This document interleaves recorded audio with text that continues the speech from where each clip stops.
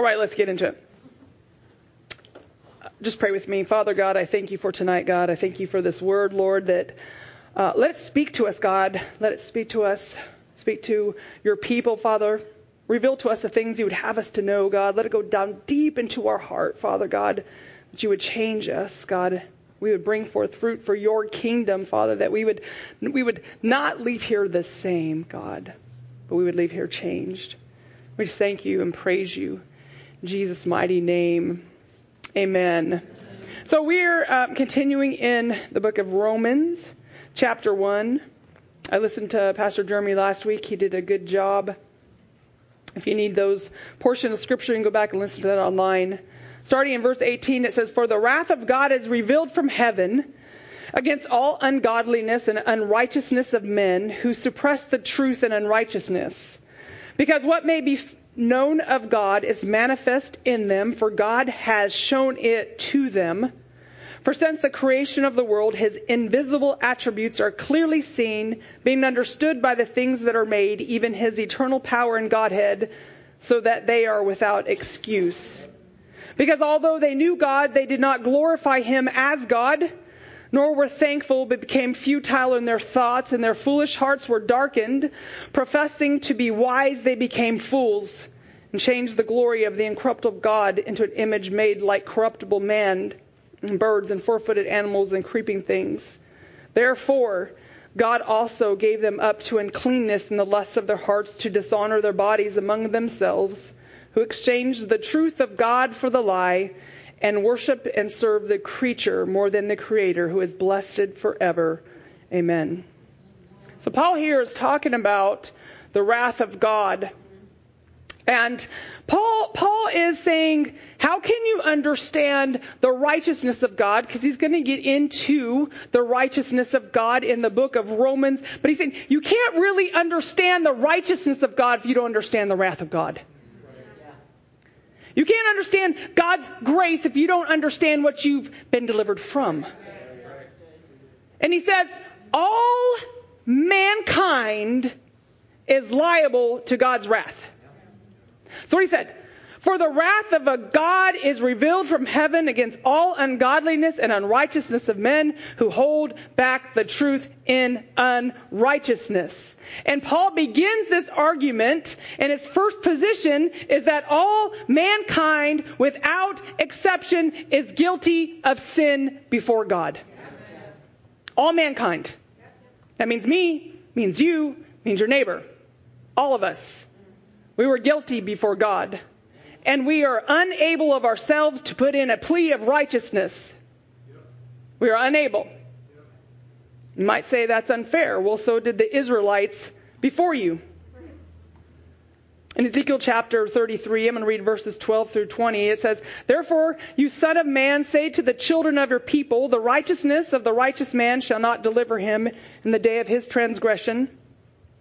As for the wickedness of the wicked, he shall not fall because of it in the day that he turns from his wickedness, nor shall the righteous be able to deliver because of his righteousness in the day that he sins. And when I say to the righteous that he shall surely live, but he trusts in his own righteousness and commits iniquity, none of his righteous works shall be remembered. But because of the iniquity that he has committed, he will die. Again, when I say to the wicked, you shall surely die, if he turns from his sin and does what is lawful and right, if the wicked restores the pledge, gives back what he has stolen, walks in the statutes of light without committing iniquity, he shall surely live, he shall not die. None of his sins which he has committed shall be remembered against him. He has done what is lawful and right, he shall surely live. Yet the children of your people say, the way of the Lord is not fair." Where have we heard that? "But it is their way which is not fair." The Lord says, no, it's your way that's not fair. My way is fair. Your way is not fair. "When the righteous turns from his righteousness and commits iniquity, he shall die because of it. But when the wicked turn from his wickedness and does what is lawful and right, he shall live because of it. Yet you say, the way of the Lord is not fair. O house of Israel, I will judge every one of you according to his own ways." The wrath of God here is an expression with which we are familiar in the Bible. You've probably perhaps heard this before. It denotes the holiness of God and his antagonism to sin, to which punishment is due. Okay? It expresses an idea as essential to our conception of his righteousness as do the words love and mercy. There is essential to that. Now, the word wrath means vengeance, but to Paul, when he's writing here, it's indispensable to use words which people understand. Okay? But when they are applied to God, they don't mean what we think they mean when we apply them to men. So in Mark 3:5, and I don't know if I have, did I have that or not? I may not have it. It's okay if you don't have it. In Mark 3:5, the Savior looked on his disciples with anger, it says. That word is Greek wrath. It's the same word. Now, we know that he doesn't have these feelings, right, of a man seeking vengeance. That's not what it means. Wrath is in opposition to God's favor. Okay?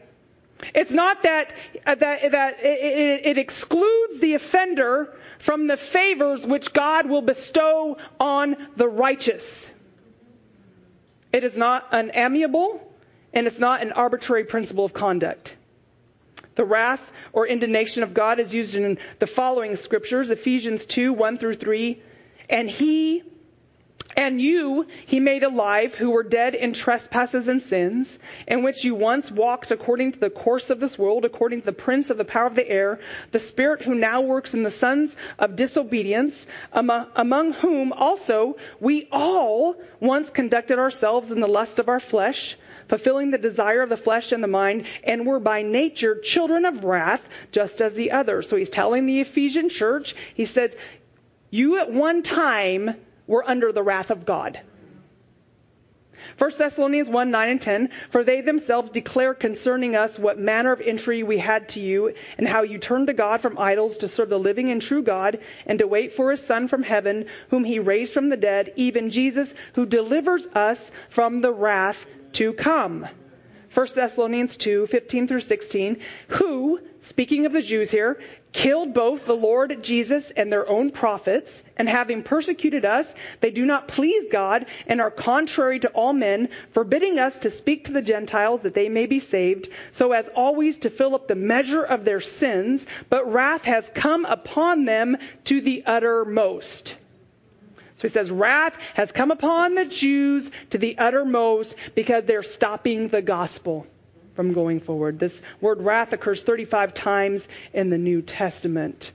And Paul uses this term as the most powerful means of bringing home a conviction of God's wrath to the conscience of believers. The book written to the believers. That's us. He's writing to those in Christ. For the gospel's first office to convince of sin and of judgment. We were by nature an offense to God. If you don't understand that or you don't believe that, you don't understand the gospel. The apostle speaks of the wrath of God against human sin being especially at the time plainly revealed from heaven, meaning right now. As in Acts 17:30 said, the times of ignorance God winked at, but now he commands all men everywhere to repent. Repent from what? He tells us from all ungodliness and unrighteousness. And this word ungodliness, it means impiety. It means a lack of reverence toward God. It's a neglect of the worship and the honor that is due him. It refers to the fact that the people had failed to honor God. And they had paid to idols the homage which was due to God.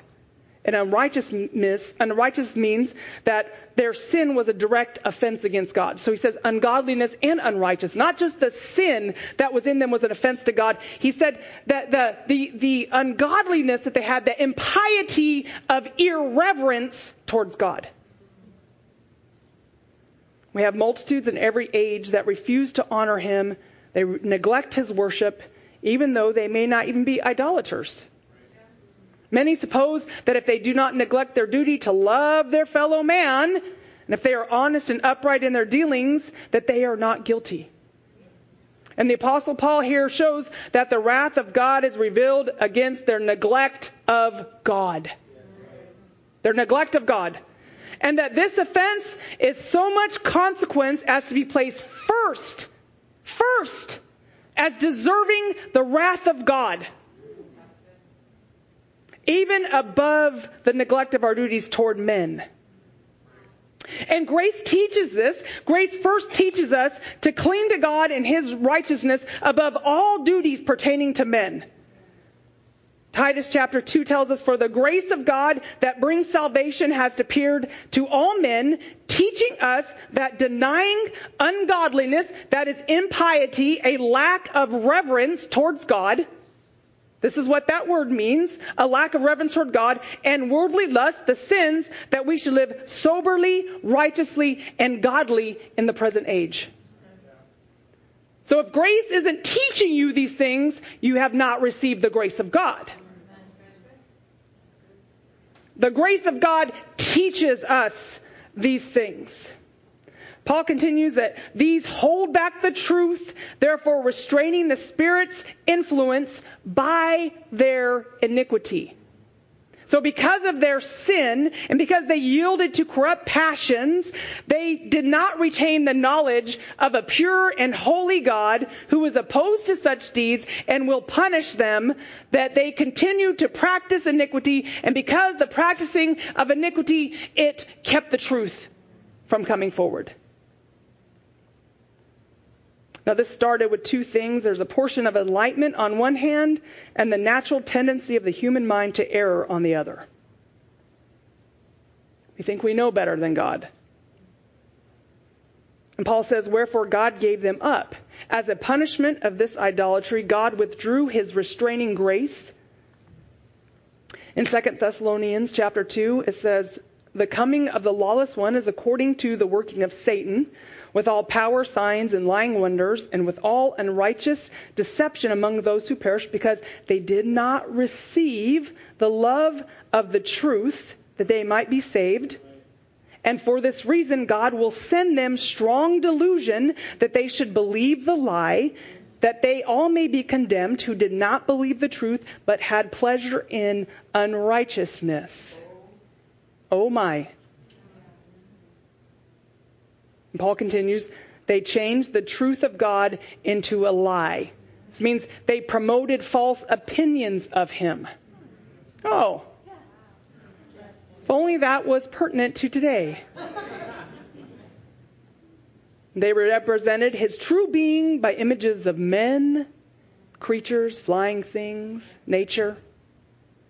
The Greek expression here is really interesting because it signifies that there was an inward veneration or inward reverence and esteeming in their minds. So there was this inward heart esteeming these things and an outward worship. So it wasn't just this outward bowing down. There was an inward veneration of these things. There was an inward veneration of these things. So they reverenced them inwardly and performed various acts outwardly of worship towards these things. So the wrath of God is revealed that God gave them up. Means He abandoned them, He ceased to restrain them, and permitted them to act out their lusts. These verses reveal the following. The tendency of mankind is to these sins. Jews and Gentiles alike.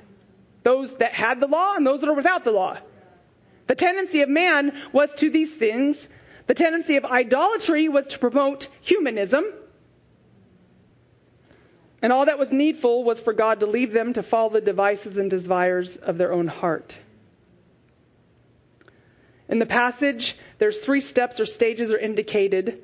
Idolatry, unnatural sins allowed by God as the punishment for this idolatry, and still a more complete and radical depravity.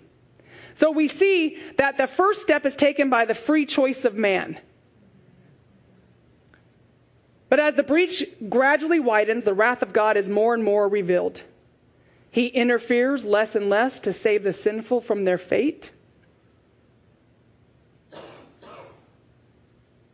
I believe that this is where we are at as a country as a whole. I see an America that has forsaken God and turned their backs and ears from hearing God's laws, has created their own God, and therefore he has removed his hand from us and allowed our sins to overtake us. The inevitable connection of idolatry with immorality is stated here, and nothing but the knowledge of the Almighty God can teach and enforce human purity. Manifold experience shows that social civilization and mental culture can never banish sin. No laws, no government, no social civilization. Nothing can banish sin. Nothing but the knowledge of God can reveal to man his sin and his value. And I say value, and I use that specifically because the world is trying to tell man their value. But only God can tell man his true value.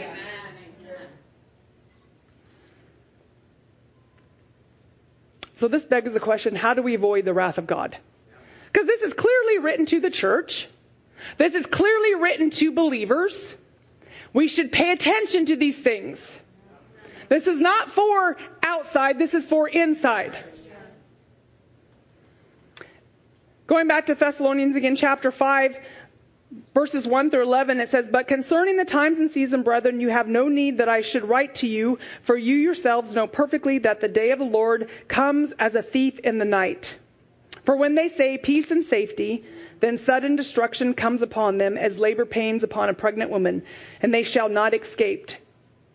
But you, brethren, are not in darkness, so that this day should not overtake you as a thief. You are sons of light and sons of the day. We are not of the night, nor are we of darkness. Therefore, let us not sleep as others do, but let us watch and be sober. For those who sleep, sleep in the night, and those who get drunk are drunk at night. But let us who are of the day be sober, putting on the breastplate of faith and love, and as a helmet the hope of salvation. For God did not appoint us to wrath, but to obtain salvation through our Lord Jesus Christ, who died for us, that whether we wake or sleep, we should live together with him. Therefore comfort each other and edify one another, just as you are doing." So he says, you want to make this, you want to miss God's wrath? He says, wake up. Don't go woke. Wake up and be sober. And he says, we are not appointed to the wrath of God, but that doesn't make us automatically exempt from it because we said a prayer at one time. Paul says, be sober, be watchful, let us not sleep. And the metaphor that he uses here is not so much to actual sin as a carelessness in spiritual and moral things. Let us not say peace and safety and resign ourselves to indifference about Christ's coming. And the apostle uses the word sober here twice as an opposition to being drunk. He says, let's sober. To be understood of spiritual vigilance and sobriety. Watchfulness denoting wakefulness from sleep, and sobriety of freedom from intoxication. Both must be combined. We must be watchful, on our guard. We must be sober, armed, and prepared. Peter warns us of the same. Be sober, be vigilant, because your adversary, the devil, walks about like a roaring lion, seeking whom he may devour. We will not be caught unaware if we don't get drunk like others. We separate from the world. We obey the word of God. We keep our eyes on Jesus. We crucify the flesh. We walk in the light. We gather with the brethren. We encourage one another. We are awake, sober, and watchful. Therefore, we understand that those not watchful may fall into the above idolatry that Paul tells the Romans. And in 1 Corinthians, Paul tells them, therefore, my beloved, flee from idolatry. There's two things in the Bible that we are told to flee from. Idolatry and sexual immorality.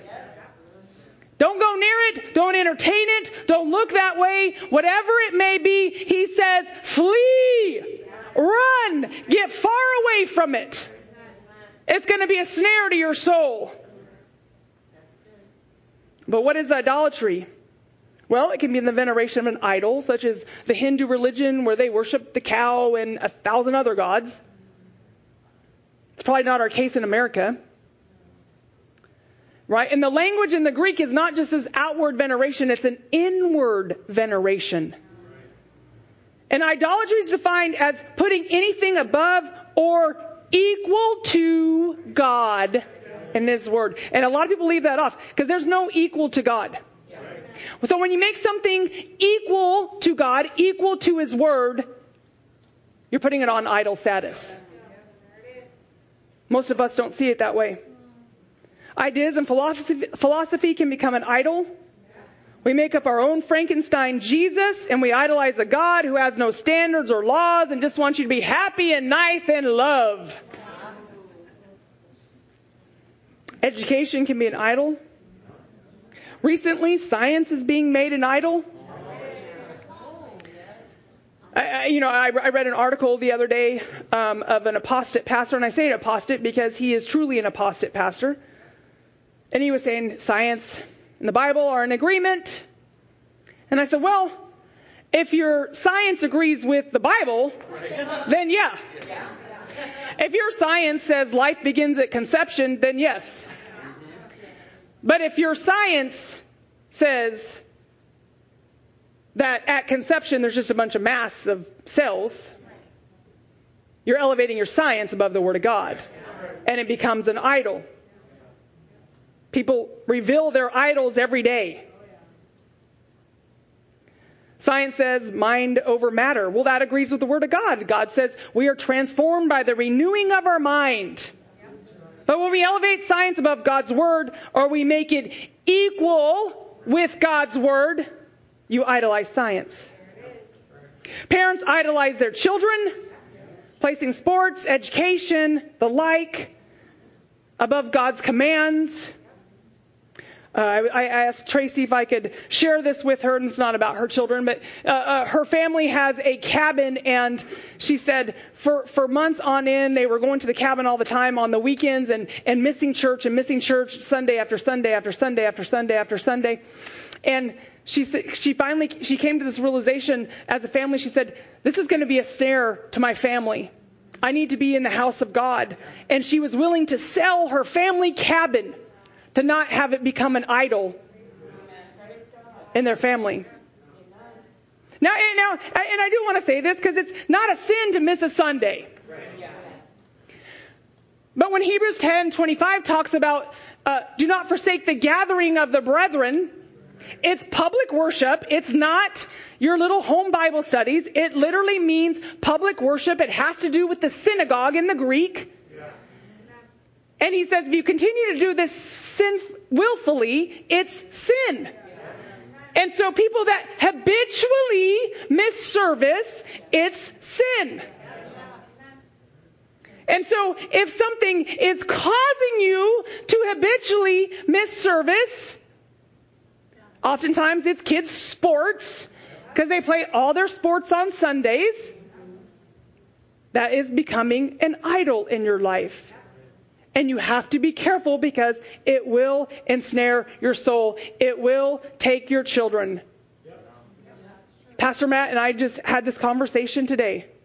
We know numerous people that I can tell you their kids have fallen away from the Lord because they prefer their kids' sports to be their kids' friends over anything else. And they said, I don't understand. You didn't train them in the right way. Comfort is a huge idol. And the Spirit revealed this to me, is that comfort masquerades as peace. Whew. Comfort masquerades as peace. We tell ourselves, because I am comfortable, I'm at peace with God. And I will tell you that it's more often uncomfortable to obey the Word of God than not. Ministry becomes an idol when we elevate our ministry above the Word of God. celebrity pastors, charismatic preachers. These become idols. Worship can become an idol. Worship bands become an idol. All of these things, our duties and service to men become an idol. This is very prevalent in the American church. And it's humanism. We have a duty to man above our duty to the Lord. Man is placed above God in His Word. And the first step of idolatry is disobedience. Disobedience is the first step toward idolatry. Paul says they suppress the truth in unrighteousness. So because we choose to obey God and His Word, the truth is suppressed. That's what happens when we choose to disobey God and His Word. This is a free choice at this point. We choose to disobey God. We choose to disobey His Word. We read the Word of God, and we say, well, that doesn't really apply to me. That doesn't really apply in this situation. I know what God's Word says, but God doesn't want me to be unhappy. How many times have you heard that? Then they divorce their spouse. Oh man, I can tell you number of times people have said that. We put our ideas on who we think or want God to be. And disobedience usually starts out small. But if left unchecked, it will become the norm in your life. And I remember years ago, before I met Matt, I was in a church, I had a great pastor, and I began hanging out with people that I should not have been hanging out with. And what's interesting is when you start doing that, the Lord begins to send messengers. I had people write me letters. I had people call me up. I had people telling me to my face, what are you doing? You should be hanging out with them. I said, you don't know me.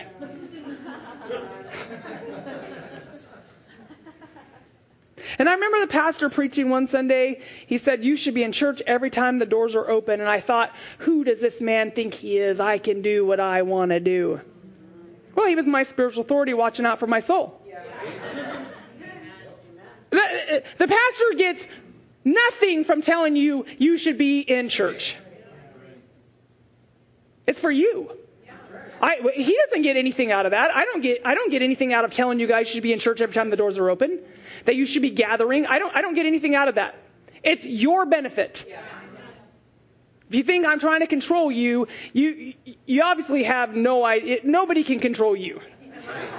God, I think Pastor Matt said, God can't even control you. I'm surely not going to control you. And all these people, where have you been? Well, when you're in church probably 4 days a week, which I was in church all the time, and I sang in choir, and I loved being there. And so I began for a couple months, I was missing all these things. And when people start reaching out to say, where are you? What's going on with you? You're acting different. People know when you're acting different. They know when you're acting different. They know when something's going on. It is all over you.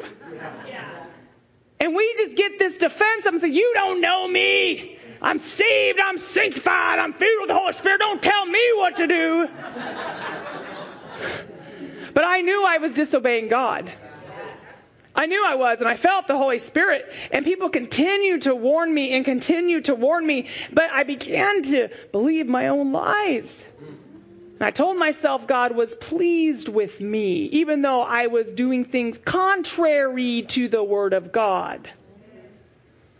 Because deception follows disobedience. Praise God, I woke up about 2 months and said, what was I doing? And if history reveals anything, it's that we easily deceive ourselves and we believe our own lies.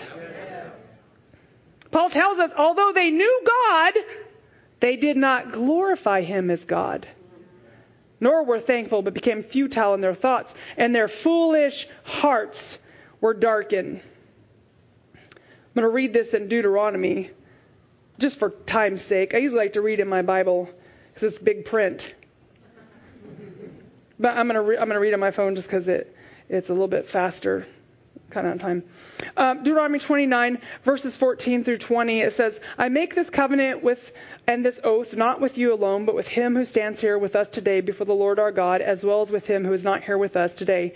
For you know that we dwelt in the land of Egypt, and that we came through the nations which you passed by, and you saw their abominations and their idols which were among them, wood and stone and silver and gold, so that there may not be among you man or woman or family or tribe whose hearts turn away today from the Lord our God to go and serve the gods of those nations, and that there may not be among you a root bearing bitterness or wormwood, and so it may not happen when he hears the words of this curse that he blesses himself in his heart, saying, I shall have peace, even though I follow the dictates of my heart.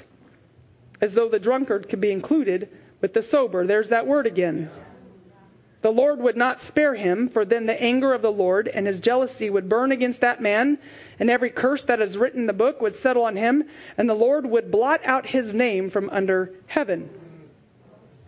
I didn't mean to do that. These are serious scriptures. When we fall away from Scripture, we begin to disobey God, doing what we want to do, when we want to do it, how we want to do it. We fall into deceiving ourselves. And because God is good, and in His mercy and in His goodness, He's continuing to reach out to us. He's continuing to draw us near. Continuing that, we deceive ourselves into believing that He's pleased with us. Even though you know you're disobeying God's word, even though you know what it says, and even though He sent many messengers to tell you you're disobeying God, you're disobeying the word of God, we deceive ourselves. I knew someone in Christ one time, they claimed to be in Christ, and they had deceived themselves so much, they were having an affair with a married man, and that they had convinced themselves that the married man was in sin and they were not. True story. I got lots of stories like this. This is not uncommon. And this is why Paul is warning us here. And God is not pleased with you if you divorce your spouse and do not have a biblical reason. And if you repent and marry someone else, it doesn't matter what others say or the state says. You're an adulterer and living in adultery if you've not repented. There's forgiveness with God if we repent, but not if we harden our heart and brush our sin under the rug. We deceive ourselves. And the God we made up in our minds is not the God of the Bible. And then delusion follows deception. Professing to be wise, they became fools. So now, disobedient, deceiving yourself, now you're delusional. You call good evil and you call evil good. Delusion is a belief or impression that is firmly maintained despite being contradicted by what is accepted as reality or rational argument. Is this not what we have in America? A spirit of delusion. The only rational answer for what is going on in America that I have is that it is a spirit of delusion that God has given man over to his own ways, and people are saying, look at that man who's a woman. It's delusional. It's a spirit of delusion. God has given us over to what we wanted as a nation. It's the only rational answer I have for anything going on. We're in a time when people are calling things evil that are good and calling good evil. We've reached a state of delusion when you can look right at a man and you're told to call him a woman. And lastly, once you reach this level of delusion, you venerate and lift up your sin and ungodliness above God. Idolatry doesn't just happen. It's a process. And with a deluded mind, you call evil good, you call good evil, and you have entered idolatry. I want to read 1 Corinthians chapter 10 again, where Paul says, flee idolatry. But I want to start in verse 1.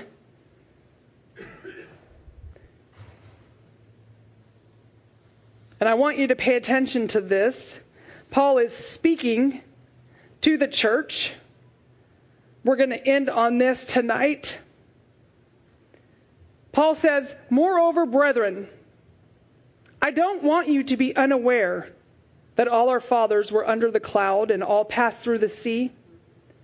All were baptized into Moses in the cloud and in the sea. All ate the same spiritual food and all drank the same spiritual drink, for they drank of that spiritual rock that followed them, and that rock was Christ." So he says Christ was in the Old Testament with the Israelites. And they ate of Christ and they drank of him. But with most of them, God was not pleased, for their bodies were scattered in the wilderness.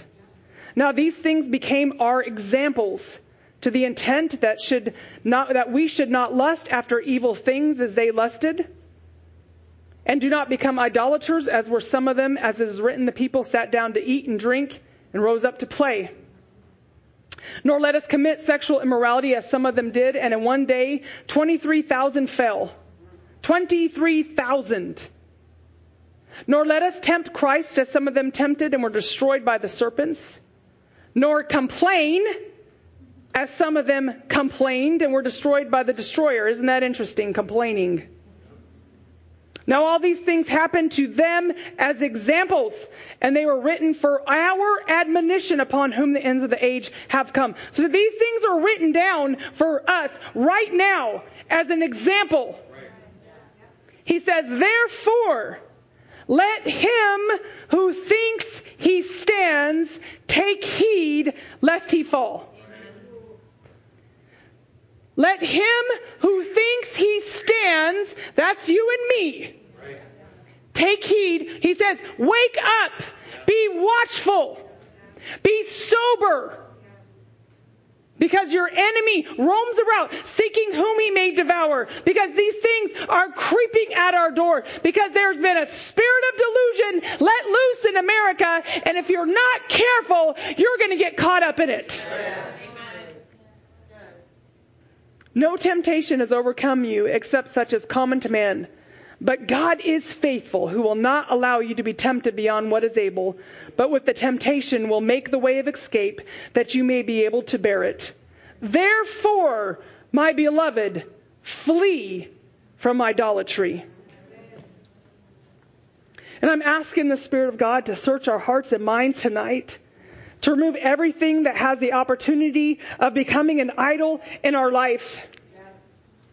And if you are in any kind of disobedience to the Lord, repent with a pure heart, for God is faithful and just to forgive. Do not let pride keep you from reconciliation. Do not believe the lie, and do not give place to the devil, for we are not appointed to his wrath. Therefore be sober and watchful. Angie, will you play? Think on these things tonight. Ask the Lord to search your heart and mind. If there's anything in you that God needs to remove, allow him to do that. Ask him. This is one of my daily prayers. Lord, if there's anything in me you don't want in me, God, remove it. If there's anything in my heart that I'm placing above you, if there's anything that I desire more than you, if there's anything that's going to be a snare to my soul or my family, God, get rid of it. I don't want anything to do with it.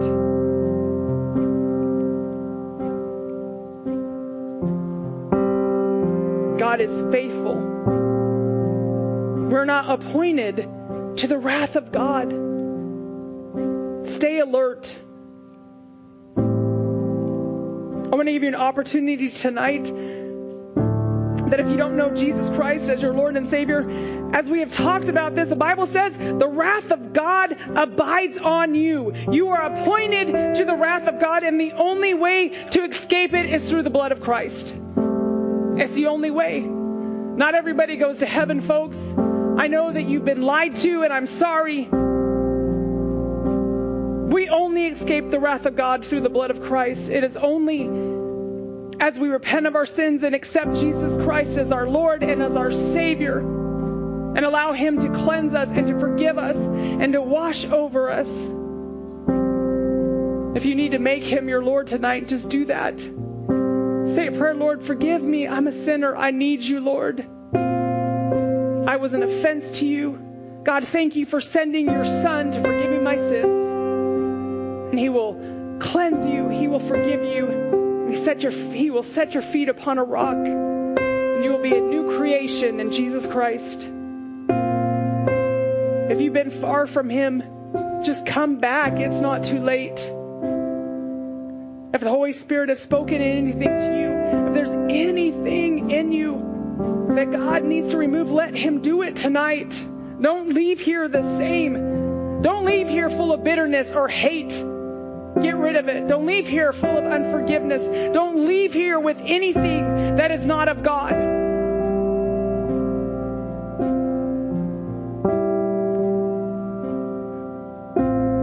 If you're a prodigal, just come home. The Bible says, come to your senses. Say, I need you, Lord. Forgive me for my wayward ways. And he will receive you back as a son. I thank you, Lord, that you are so good, God, to give us a message of warning, Father.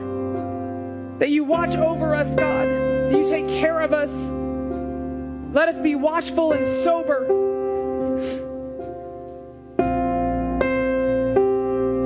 Cleanse our hearts, cleanse our minds. Do your work in us tonight, Father, in the name of our Lord and Savior, Jesus Christ. We give you praise, we give you glory, we give you all honor. In Jesus' name, amen. Don't forget that Sunday service is an outdoor service. We're having one service at 9 o'clock outdoors. Okay, what? 9. Online, I said 9. 9 o'clock, one service. Hey, we want to thank you so much for being online with us today. I want to remind you, if you're not a follower on Facebook, please like our page on YouTube. Please subscribe. Follow us on Twitter. Tell all your friends. Continue to watch online. We thank you for watching. We love you so much. Have a great day.